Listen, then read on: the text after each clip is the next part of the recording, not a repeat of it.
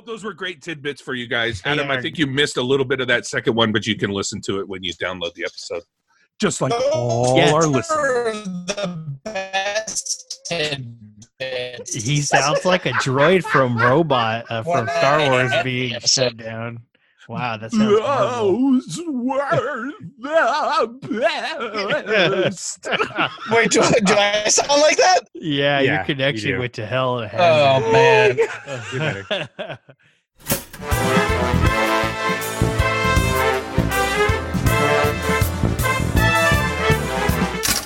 Welcome to the Movie Toast Podcast, everyone. Wow. Oh my God. Yeah. Anyway, this is Corey. I'm here again with our reviews episode, and I'm here with my co-host, Dennis. Hello, Toasters. Adam. Hey, everybody. Just want to give you a brief update. We got a tweet that Brad actually is still in Los Angeles. So where are you, bud? We're waiting for you. Come back, bitch. And Tommy. Wait, he texted you? But No. he's still missing. Someone tweeted us. So, someone tweeted. It looks like Oh. Dan Nethel at Twitter. Dan So Nethel. someone spotted Brad. Yeah, he knows in Los Brad. Angeles. He said Brad's still out here in Los Angeles. So it's like, why is he not at the office? I wish he was a little more concerned. specific. Brad, come back. We need you. There you go. But anyway, let's get along with our movies. Let's start with Core Dennis. Let's start with that. Oh, what a Lord twist. Dennis. The center of the Dennis is where you really want to begin.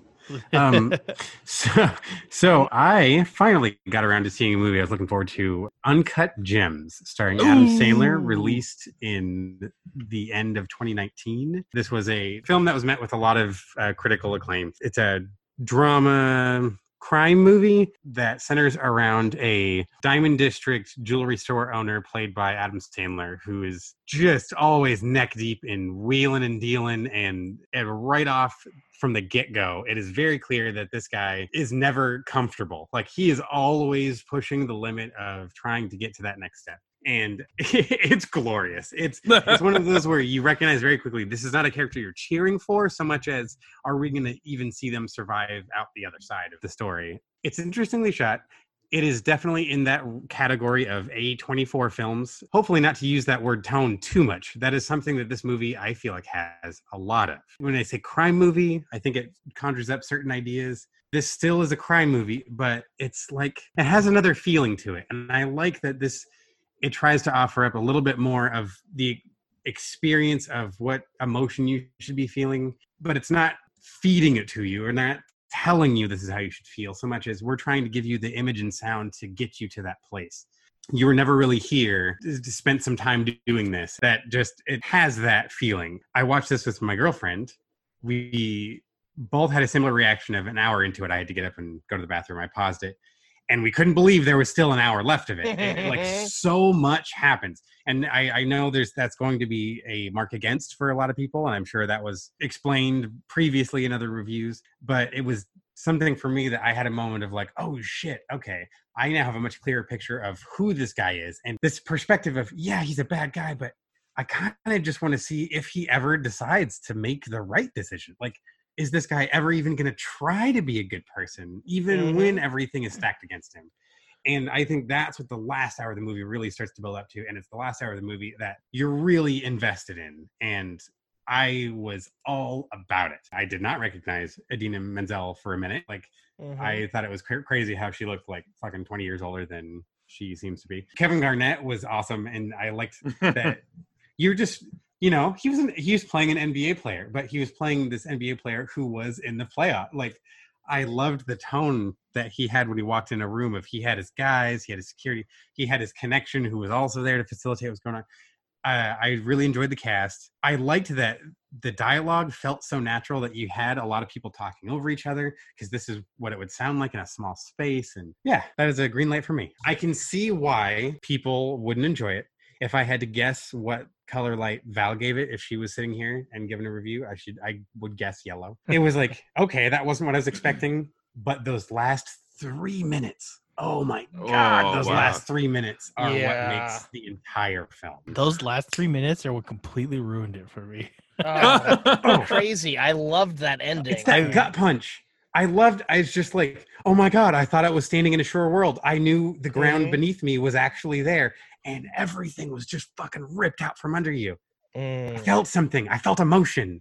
Which you don't get with a lot of movies. Yes. I didn't need it to be a happy story because let's be honest. His character was terrible. He was horrible human being. His wife, his mistress, his family, his kids, anyone and everyone he could fuck over, he did.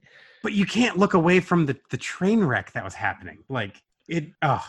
Are there any tidbits on this? Oh yeah. So Daniel Day-Lewis praised Adam Sandler's performance in the film. Sandler said to this day it's one of the highlights of his career is getting that praise from Daniel Day-Lewis. The film was inspired by the Safdie brothers' father's time working as a salesman runner for a man also named Howard in the Manhattan Diamond District. The Safdie brothers and their father are also Jewish and avid basketball fans. The Safdie brothers have been wanting to make the film since 2009, prior to a movie called Good Time that came out in 2017, but they couldn't get the project off the ground due to lack of financing. During that waiting period, Robert Pattinson contacted the brothers via email and said he was interested to work with them after he randomly discovered the poster of actress Ariel Holmes covered in pink neon light from their previous work. Heaven knows what. I can go a little deeper on why it took so long to make this movie. I went to the Boston premiere of this movie where the Safdie brothers, KG, and Sandler were there. Apparently, from the get-go of making this character, writing the script in mind, they had Adam Sandler. They wanted Sandler. Sandler's people passed before they would even give it to Sandler because it's not his type of movie. He heard about the script and he read it and he loved it, but he had no time to do it. So they waited until they get the Sandman. Oh shit! Because they knew it would pay off. So you guys know the character Yussi? Yes. He was played by. I'm throwing this one in as well. This one goes with what I was talking about athletes and celebrities borrowing. So Yussi is played by a real life jeweler. His name's Maksud Agajani, who was embroiled in a social media spat with rapper we all know Tekashi 6ix9ine in 2018 over a $25,000 bracelet that he said that he lent to Tekashi and was never paid for. The situation was covered by several hip-hop media news outlets. We all know who Tekashi 6ix9ine is. Yeah. Some of us don't. Anyway, okay. That's a me. Adam, what did you see this week? The King of Staten Island, starring Pete Davidson. We should have opened with this. Oh, man. So it's pretty much Pete Davidson wants to be a tattoo artist, and he tattoos his friends in like a park, and like a little 8-year-old boy walks up, and he's like, hey, man, I want a tattoo. I'll take a tattoo. And he started giving a tattoo to the kid, and the kid's like, fuck this, and he leaves. Later that day, the father of the boy, played by Bill Burr, bangs on their door and yells at the mother. And he's like, I don't know what the fuck's going on. Your fucking piece of shit son tattooed my 8-year-old child. Once he finds out that Marisa Tomei is a widow, he's single, the tone kind of changes a bit. They start having a relationship, and he's kind of like everyone else in her life saying, hey, your son needs to have more aspirations. So she decides to kick him out. It's pretty much just seeing him trying to become a man, trying to figure out what's going on in his life. I don't want to go any further into it.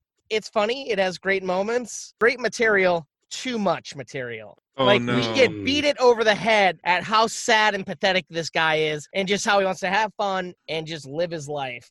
It's just too much. It literally felt like it was 4 hours. It didn't get good until the last, 48 minutes, I think. Well, if we just had a little bit from the beginning and all the end, I felt like this movie would have been a green light. But for me, it's a yellow light.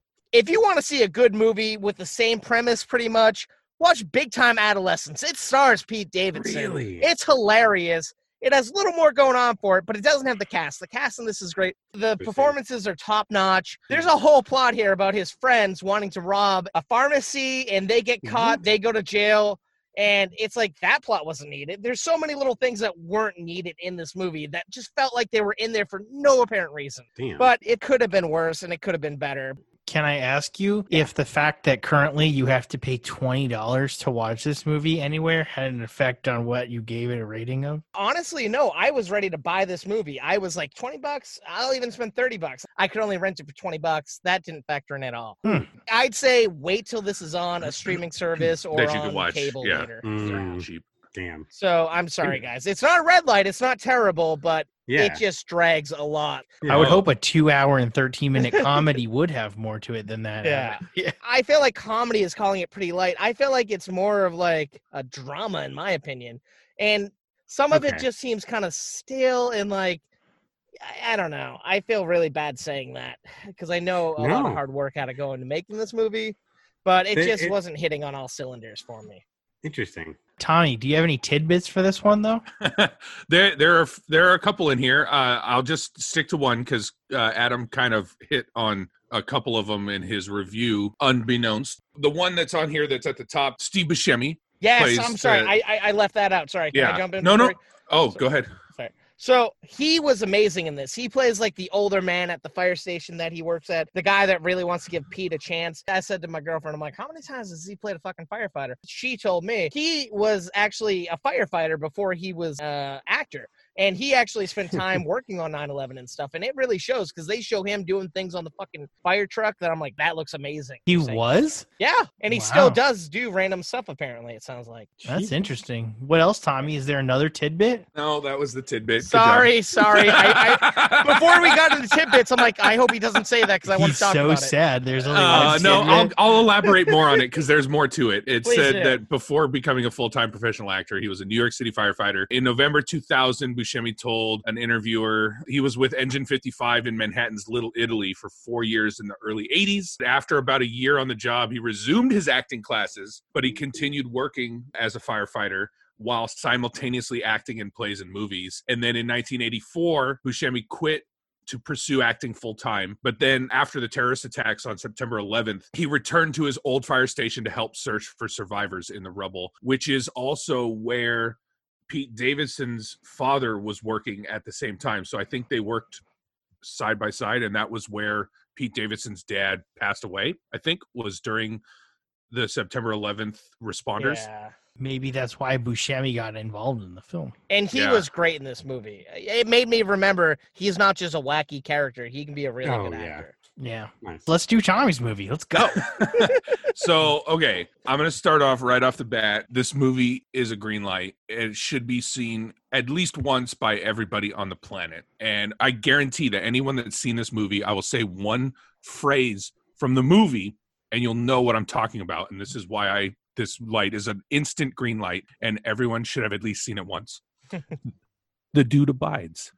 I'm talking about The Big Lebowski, came out in 1998. This is a cult classic. I've seen this 24 times. It was not very popular when the movie came out. It had a budget of $15 million, and I think it made $17 million in the United States. And 47 worldwide. Okay, it made its money back plus a little bit. So that it loosely could be considered a success. But as much money as a big blockbuster at that time, it was Right. a whole bunch. And with the names of the people involved, I mean, you're talking, we had Jeff Bridges, John Goodman, Julianne Moore, Steve Buscemi, Philip Seymour Hoffman, Tara Reid. Every time I watch it, I always try, just like most of us do when we rewatch movies, I try to watch it and pay attention to different things for each time. And I've seen it enough times that I could tell you this movie backwards and forwards. And this time I actually came up, or I had heard about a theory, and I feel like I proved the theory this time watching the movie. Are you guys interested in the theory? Yeah, shoot. So the theory I read online was that Donnie, the character played by Steve Buscemi, did not exist. And he was a product of Walter's PTSD from being in the military. And that if you think about it, there's only one time in the entire movie that anyone other than Walter makes a reference to Donnie. Any other time in the movie, and I've watched that's the only thing I paid attention to the entire time we watched the movie this time around. Walter's the only one who actually speaks to Donnie. Except for The Big Lebowski when they're leaving the bowling alley. And he's like, hey, your phone's ringing, dude. Thanks, Donnie. So I have another theory of how he could still not have existed and is just a product of Walter's PTSD. And that would be that it's a split personality with Walter, and that the dude recognized a different tone in Walter's voice saying what we heard Donnie say. He kind of goes along with Walter because he understands the PTSD that he suffers from. Anyways. That's an interesting theory. My question is, aren't they all there on the cliff when they're spreading Donnie's ashes?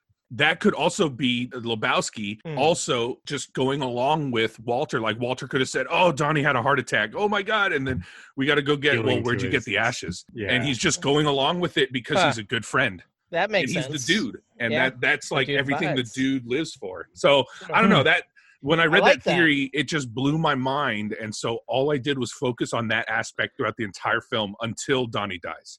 Huh. That's interesting. That made me want to rewatch it.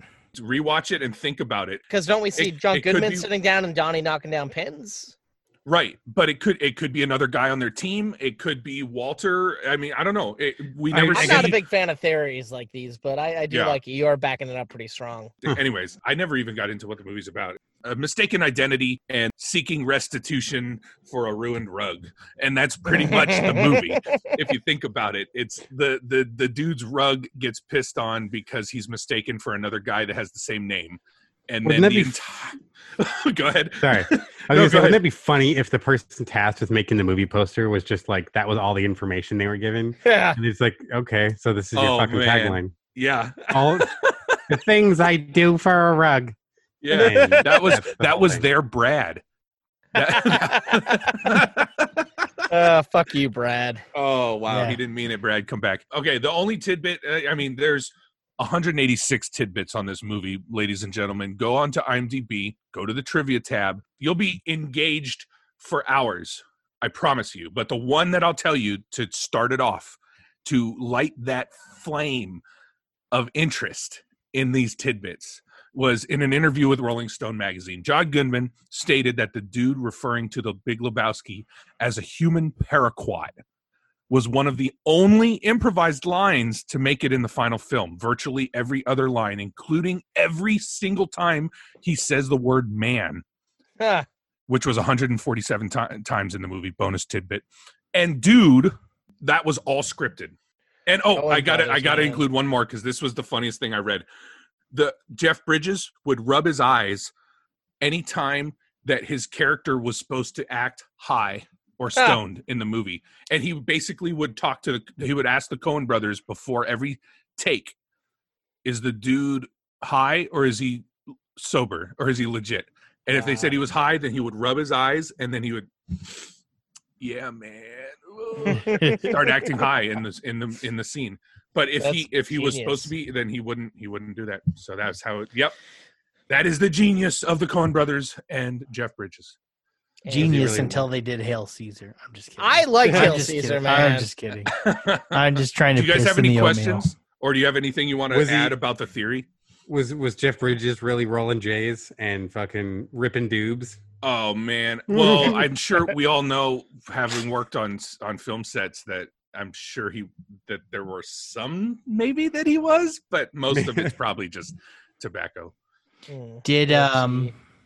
I think because of that theory and because of Adam's scathing Jesus Rolls review, I'm gonna do a double feature. Ooh, that'd be Ooh. interesting. Yeah, I'd I'm like to hear gonna about that. I'm gonna watch Did them you guys? both. Okay, another bonus tidbit. Did you guys know that all of the dudes' clothes were Jeff Bridges' own clothes? No, that, that's didn't you? cool. No, that's interesting. The wardrobe department, basically, they were like, "What are we going to have this guy wear?" And I listened to this in an interview with Jeff Bridges, and they were like, "What is he going to wear?" And the Coen brothers are like, "I don't know. What would the dude wear?" And But Jeff the Bridges question like, is, well, why don't we go home? We can look, and they found the Jellies sandals that he wears, the robe, the But- shirt, the shorts, all that was all Jeff Bridges' own. the clothes. dude is a real person in real life. They didn't just motto what he wore. No, it was all Jeff Oh, Bridges. Interesting. That's pretty interesting to me. Yeah. Huh. Very interesting. Well, this was a fun episode. A lot. Corey, no, you have one too. you have a movie to review. Come on. Okay, I He doesn't watched. seem excited to talk about it. Though. Sorry. I watched John Carter. I ain't got much to say about this one. It deserved to make no money. Yeah. It seemed like they said, "Hey, Avatar's the highest grossing film of all time. Let's make a movie that's extremely akin to that." And then they made this movie. I think they knew it was going to be bad because they didn't drop too much advertising for it. I gotta say, okay, so here, the John Oh. Carter isn't a horrible movie. It's just another movie where they throw you into a sci-fi universe and they explain the whole universe's rules in exposition as like everything's going on, and they never slow the fuck down long enough to get you to care about any of the people.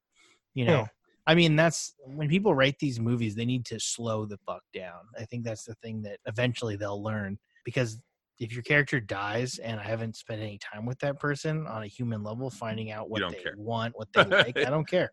Yeah. Die on Mars. I'm sure. Knock your socks off. But that's pretty much all I got to say about this movie. If you've seen it, you're in the minority. If you haven't seen it, probably don't need to. But if you want to watch Disney fail, which doesn't happen that often, here's a pretty good chance, and it's reasonably entertaining. I'd give it a yellow. Nice. And I'm not too impressed. Like, don't watch it too closely to Avatar. Don't watch it too closely to any other sci-fi, especially the quality. And you know, have some food. I had orange chicken. Ooh. Panda Express? No, it's this local joint by me. Local. I had orange chicken, and I had a Kung Pao chicken, and I had a lot of rice. And that kept me going. And no white potatoes. No white potatoes. no one understands that. Yeah. Oh, unless I did. Did I say that on a recording? In the last episode, we kind of talked about it. I'm allergic to white potatoes, and I'm Irish, so that's stinker. Stupid. That's a Oh, speaking of Tommy's tidbits, you know what? If you go on IMDb, Tommy does such a public service because if you go on IMDb, like 197 of the 143 tidbits on IMDb suck, and so Tommy goes and he gets the juiciest. I get the juicy ones, meatiest of quality. That is his tidbits. Tommy, there are some times that I pick out a couple bitter ones that you guys point out afterwards, but no, this one you're gonna appreciate this one, Corey. I really, really strongly believe. Otherwise, I wouldn't say it. This is an Andrew Stanton tidbit.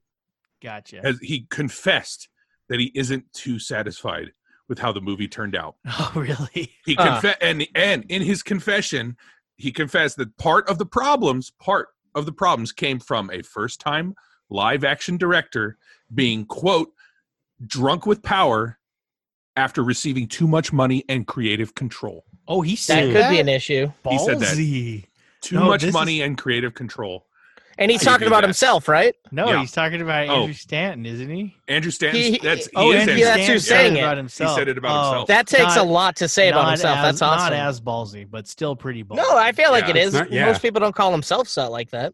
No, I know. Hollywood's cover up. So this one's kind of it's like a two-parter, but I'll see how well I can do this. So this film holds the record for the longest time in development hell. You ready for this?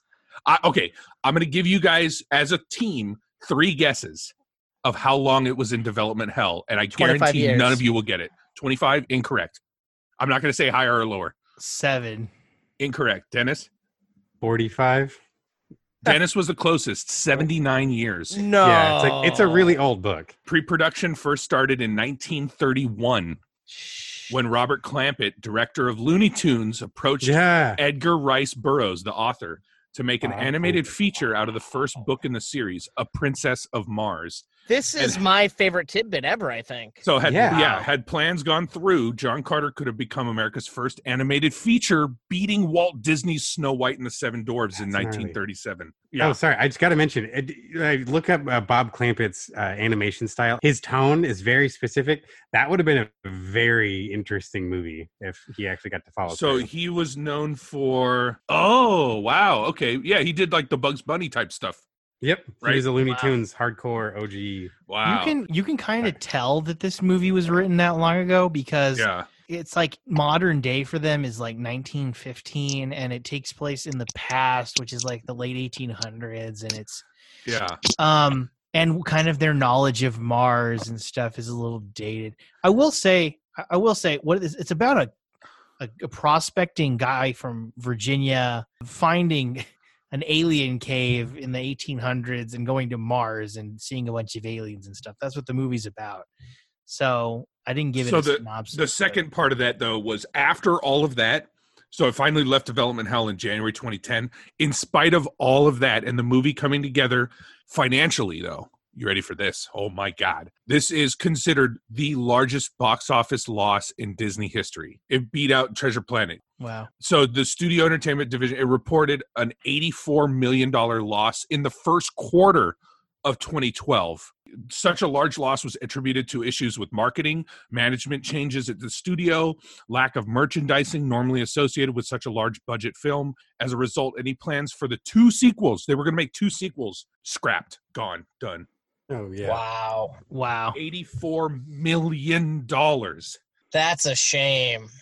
I'm sure that there were movies around that time that didn't even have that much of a budget and were more successful. But let's not be modest here. That's nothing to Disney. $84 million is a fucking piece of toilet paper to them. Yeah, I don't know. It's also a whole other movie that could have been made. Yeah. You know, like Yeah. that's and just think, like you said, just think of how many other movies that they had to turn away because they wanted to make this because it was in development hell for so long, and they're like, no, we got to make this movie. And 84, oh God. And things that probably could have turned them More of a profit. more money. Yeah. Yeah. I'm going to quote Patton Oswalt. I would pay $20 to go and look at $84 million in a tent. Oh, that'd be great. Isn't that a That's great funny. quote? He used a lot more money than $84 million, but I think that was relevant. And So for another $20, you could dive into it and swim Yeah, around like right. Scrooge Yeah. McDuck. Scrooge McDuck. That's about it for us tonight, ladies and gentlemen. I hope you had a fun time talking with us, Movie Toasters. Good night, everybody. Good night. Like, So there he is. There you are. like, subscribe. You're Good back. night. Good I luck. got this. All right. Yeah, Hey, fuck. let's not always say good night. All right. We don't know what time people are listening to this. Good morning, good afternoon, good evening, good night. Hey, Okay, guys. Jim Carrey. Hey, if you want to talk to us, if you want to see anything else, check us out on YouTube, Discord, Facebook, Reddit, Instagram, Twitter, I already said, all at movie_toast. And I really want to get to the bottom of something here, guys. If you're a fan of Ireland, I really want to know what we're doing to get your numbers and what can we do to get even more numbers from you guys? How did you first hear about us? Yeah. Like, where did we show up? I think at Big some question. point I said I wanted to go to Ireland, and ever since then they've been like, "Come on over." Oh, I've man. been to Ireland. It's a beautiful place, guys. I've never been. I wanna go. I'm amazed you are almost topping the downloads in United States, and it's amazing to me. It's awesome. Thank you, guys. Thank you. The luck of the Irish. Just don't eat those white potatoes if you're lactose intolerant, like Corey. Those are 2 different allergies. Two but I different have, things. but I have them both. You know what's funny? I used to literally say that allergies weren't real. They were just people making excuses for food they didn't want to eat, and they were trying to Oh my be. god. And now that I have like 2 or 3 allergies, I'm like, fuck. Oh, Corey doesn't want to Fucking eat white rocks your potatoes anymore. Anyway, yeah, I don't want to eat McDonald's French fries. That makes a lot of sense, Tommy. No, it doesn't. McDonald's French fries are my favorite food. Anyway, Next time What you go to about moonshine? McDonald's, ask them if they can make their French fries for you, like with sweet potatoes. sweet potatoes suck ass. I have to do red potatoes. Have you ever now. had sweet potato fries? Sweet potato Yeah, fries they are good if suck. they're done properly. Or what about Places curly do fries? good and Can you bad. at least Ooh. have curly fries? No, No, that's it's the like- same as regular What's it made of? fries. Sweet potato fries, you eat them and it tastes like a normal fry, and then it tastes like the sugar sweet hits you in the mouth, like someone just dumped a What other- pixie stick in after the fry. What other type of Wow. fries are there? Listeners, I if don't you're know. listening, if you're still listening to this right now, this makes the cut, which I doubt. Oh, it Look will. up the different types of French fries because we have There's just- white potato, we have sweet potato. What You other make kinds of red potato? potato. I make that's how I bypassed the allergy. But there's still white in the red potato. No, it's, I don't know. It doesn't make my tummy hurt, Oh, okay. and it doesn't make delicious I thought orange the red is diarrhea. just the So skin. it's I always fine. take the skin. I always take the skin off. Yeah. Fries? The potato. Oh, dude, baked potatoes. Those are the best. The skin's the best Oh. part of it. Ooh, butter that bad boy up. I'll eat it. Yeah, it Put depends some on cheese how Red in there, light, maybe? red light, ladies and gentlemen, on the skin on a potato. that's only Tommy's fucking review, by the way. Let that be known. And then That is put some- Tommy's review. Put some. But Tommy will eat chili, anything. put Look at some the chili bags in his background cheese. on a regular I record. hope chili this and doesn't make the cheese with episode. bacon bits on the top of it. Good night, everybody. Good afternoon, Boom, boom, everybody. boom. Good morning, everybody.